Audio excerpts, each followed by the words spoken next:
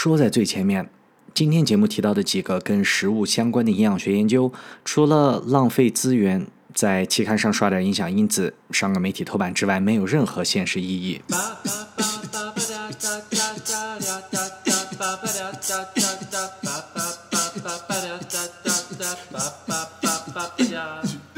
嗨，大家又是好久不见，欢迎收听新一期的超大杯美食。那超大杯美食现在变成了一个更新全看天气的医学资讯博客，在节目里边我会跟大家分享有趣有料一字头的一切。另外我是尔大夫。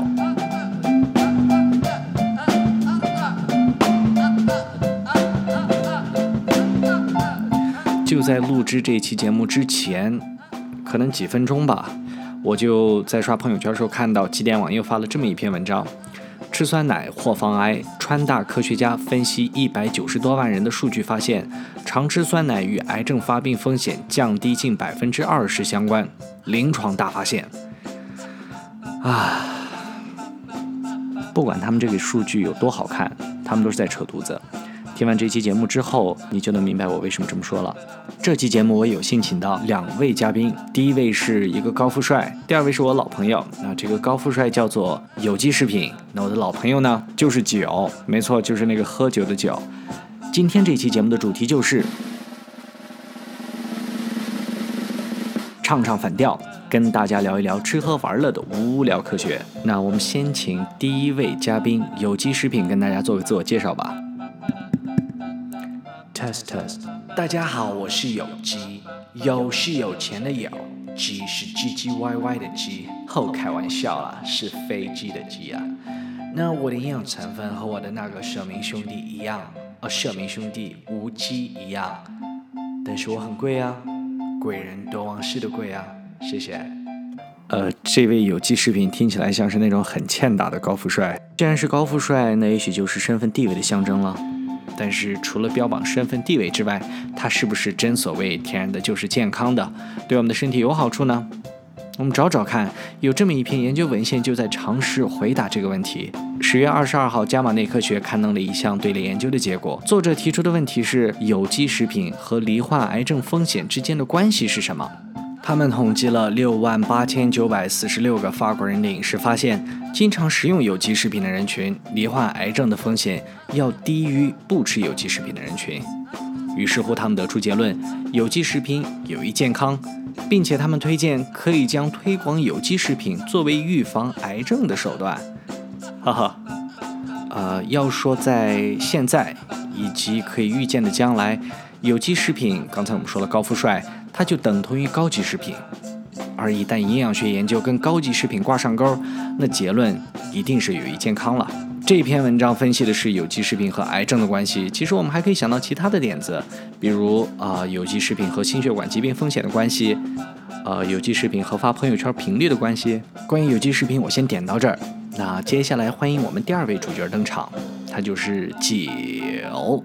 今年4月份，《柳叶刀》刊登了一篇饮酒和健康关系的文章，朋友圈就开始刷屏了，适量饮酒有益健康。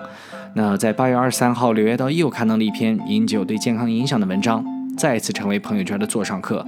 这一次的主题大概就是这酒是一滴都不能碰。其实说他们这些搞营养学研究的说喝点酒好的是你们，说一滴都不能喝的也是你们，中间就只隔了4个月。Please， 这搞毛啊！为了搞清楚他们到底在约什么，顺便锻炼一下我们的独立思考能力，我们就一起简单的学习一下文献，回答这个其实挺无聊的问题：酒到底是喝还是不喝？括号有的时候我也会想，真的有人在乎吗？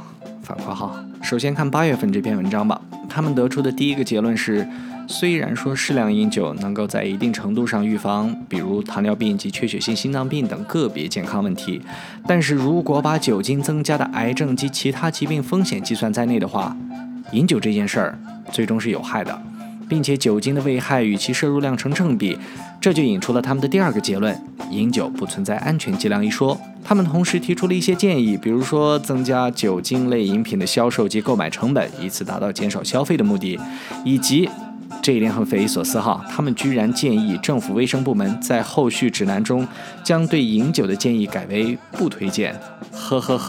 这我们看一下他们的新闻稿是怎么说的。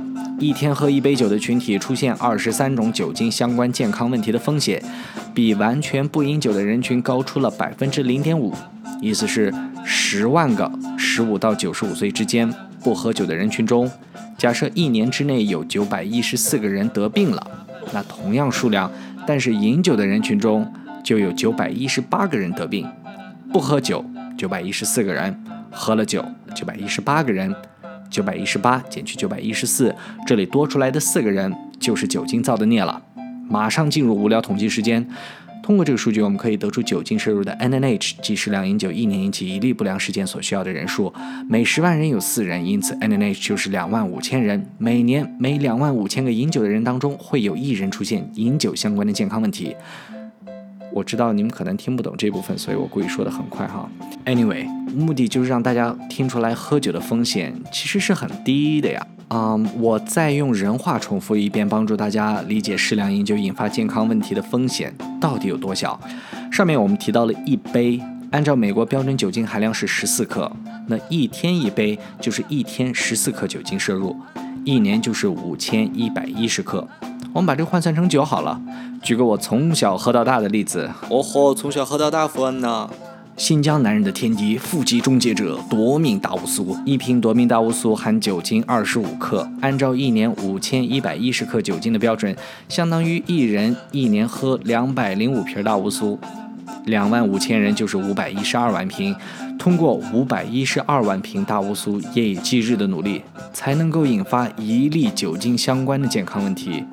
注意我这里用了个才，所以其实粗略估计这风险不论个人还是社会似乎都是能承受的。我在这里必须加个 disclaimer， 就是我的数学不是特别好，如果上面有任何地方算错了，请大家小声的告诉我，谢谢。然后这些怂就建议我们彻底不要喝酒了。外讲现在的科学家太唠叨了。上面这篇文章的目的是吓唬人，下面我们看个说点好话的。4月份那篇文章吧，也是柳叶刀，我们直接跳到关键部分，看一下酒精摄取和全因死亡、心血管病事件的关系，发现其实适当饮酒是有益健康的。于是乎我就糊涂了，同样是在柳叶刀这种顶级医学杂志上面，短短半年之内就出现结论完全不同的研究，这是为什么呢？是数据采集的不同吗？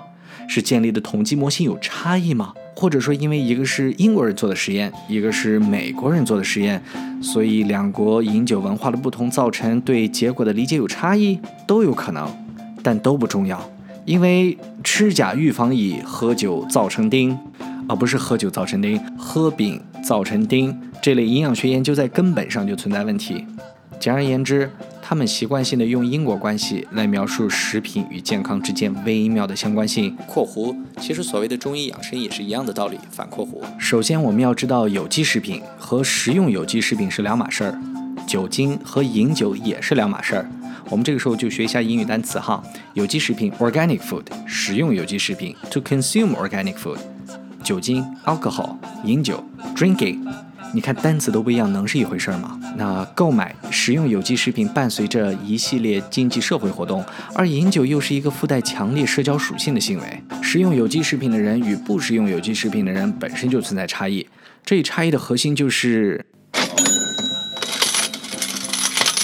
没错，有钱。另外，经常食用有机食品的人群特征还包括受教育程度高，更加关注自身健康，热爱运动，拥有良好的社交圈，而适度饮酒的人社交活动丰富，和老友爱人推杯换盏之间，身体内产生各种有益健康的生化反应。不吃有机食品的人群，也许饮食结构本身就不健康，也许不会按时体检。那完全不喝酒的那批人呢？也许是本身就存在健康问题，不易饮酒，也许是性格孤僻，不喜社交。其实我可以一直也许下去。其次，有机食品和酒并不像字面上那么简单。当我们说有机食品有益健康，是把有机食品作为一个整体，还是看其中的某种元素呢？那这种元素是不是仅存在于有机食品里边呢？还记得开场这个有机的自我介绍吗？它的营养成分和无机完全一致，唯一的区别就是多了个标签，价格翻倍。因此我们真的没有办法判断这么一大坨吃下去到底是如何有益健康的。上面提到的这些属性或者说干扰因素造成的偏差没有办法量化，也没有办法通过分类收入水平、受教育程度、所在地域完全抵消，至少目前的统计学手段还做不到这一点。说白了，至少我们可以回答这2个问题了。有机食品能不能预防癌症我们不知道，但是有钱一定能。酒呢，大可不必谈酒色变，小酌怡情，适度就好。在这里我觉得我们应该可以举一反三一下吧。有机食品可以换成什么？红酒、咖啡、鸡蛋红莓、蓝莓、草莓，任何一个你能想到的高级的食品 avocado 牛油果，还有就是今天机电网发的那篇文章酸奶。所以你现在知道为什么这一类营养学研究不靠谱了吧？感谢大家收听今天的这期节目，我们到此还没有结束。那我们知道了这些营养学研究不靠谱的事实，以及吃喝玩乐的开心就好、适可而止这一原则。但是我想聪明好奇的你一定还想知道，那这些道理我们这些小鱼小虾都听得懂，为什么他们这些大牛还对这类营养学研究依旧乐此不疲呢？广告之后再听我跟你吹。超大杯美式广告位，火热招商中，黄金时段精准投放，年底大促，机不可失，详询加我的微信吧。为什么这些大牛对看似浪费资源的营养学研究依旧乐此不疲呢？我认为有2点。第一，生而为人，我们身上存在难以避免的认知缺陷，在这里主要体现为对所有的事物都趋向于因果解释。为了更好地理解这个世界，帮助我们自己生存下去，我们的大脑从创世纪开始就在不遗余力地寻找事物之间的因果关系。经过数百万年的锤炼，这种时刻准备着解读因果关系的冲动已经成为一种本能，独立于理性思维之外，主导着我们的日常行为。那这种依靠本能或者直觉行事的习惯，就会造成大家总是很不恰当地将因果性思考用于需要统计论证的情景当中。毕竟又有多少人有幸接受过系统的统计思维的训练呢？不过问题可能又来了，普通人不懂统计没问题，但是上面这几个可都是专业科学工作者的产品啊！难道我们可能会认为科学工作者经过了专业训练，应该可以规避这种认知缺陷的影响？然而事实并不是这样。著名统计学家 Howard、Weiner 或者 Weiner 曾经列出过一长串杰出研究者的名字，他们也犯过同样的错误，将相关性和因果性混淆在一起，以至于最后得出吃甲预防乙、合并造成定这种结果。这是这类研究会永远继续下去的第一个原因啊，我们有这个原始的冲动去这么做。第二个原因，追名逐利、刷存在感，这没什么意思，我们就不细说了。从此以后，在媒体、朋友圈看到任何将有逼格的食物和健康挂钩的科学报道，你都可以嗤之以鼻了。说实在的，你打开你的冰箱，里边的每一样吃的都曾被证明既能增加也能减少罹患癌症的几率。最后，我想以一首诗结尾，我认为用来形容营养学研究的现状特别合适。长江后浪推前浪，前浪死在沙滩上，后浪继续往前上，继续死在沙滩上。好了，本期节目到此是真正的结束了。非常感谢大家收听，如果听完之后你感觉有任何收获的话，请你不要吝啬的跟你的朋友分享，1位就够了，谢谢。如果你是在 Apple Podcast 里面听到这个节目的话，还烦请你上 iTunes Store 给这个节目打个5分，写2句评语，感激不尽。如果你有任何意见建议的话，请你提出来。如果你有任何想法或者点子的话，也请告诉我。如果你对制作 podcast 也感兴趣的话，欢迎你来找我。独乐乐不如众乐乐。今天结尾我感觉说了特别多的话，那今天就先这样了，大家下期再见。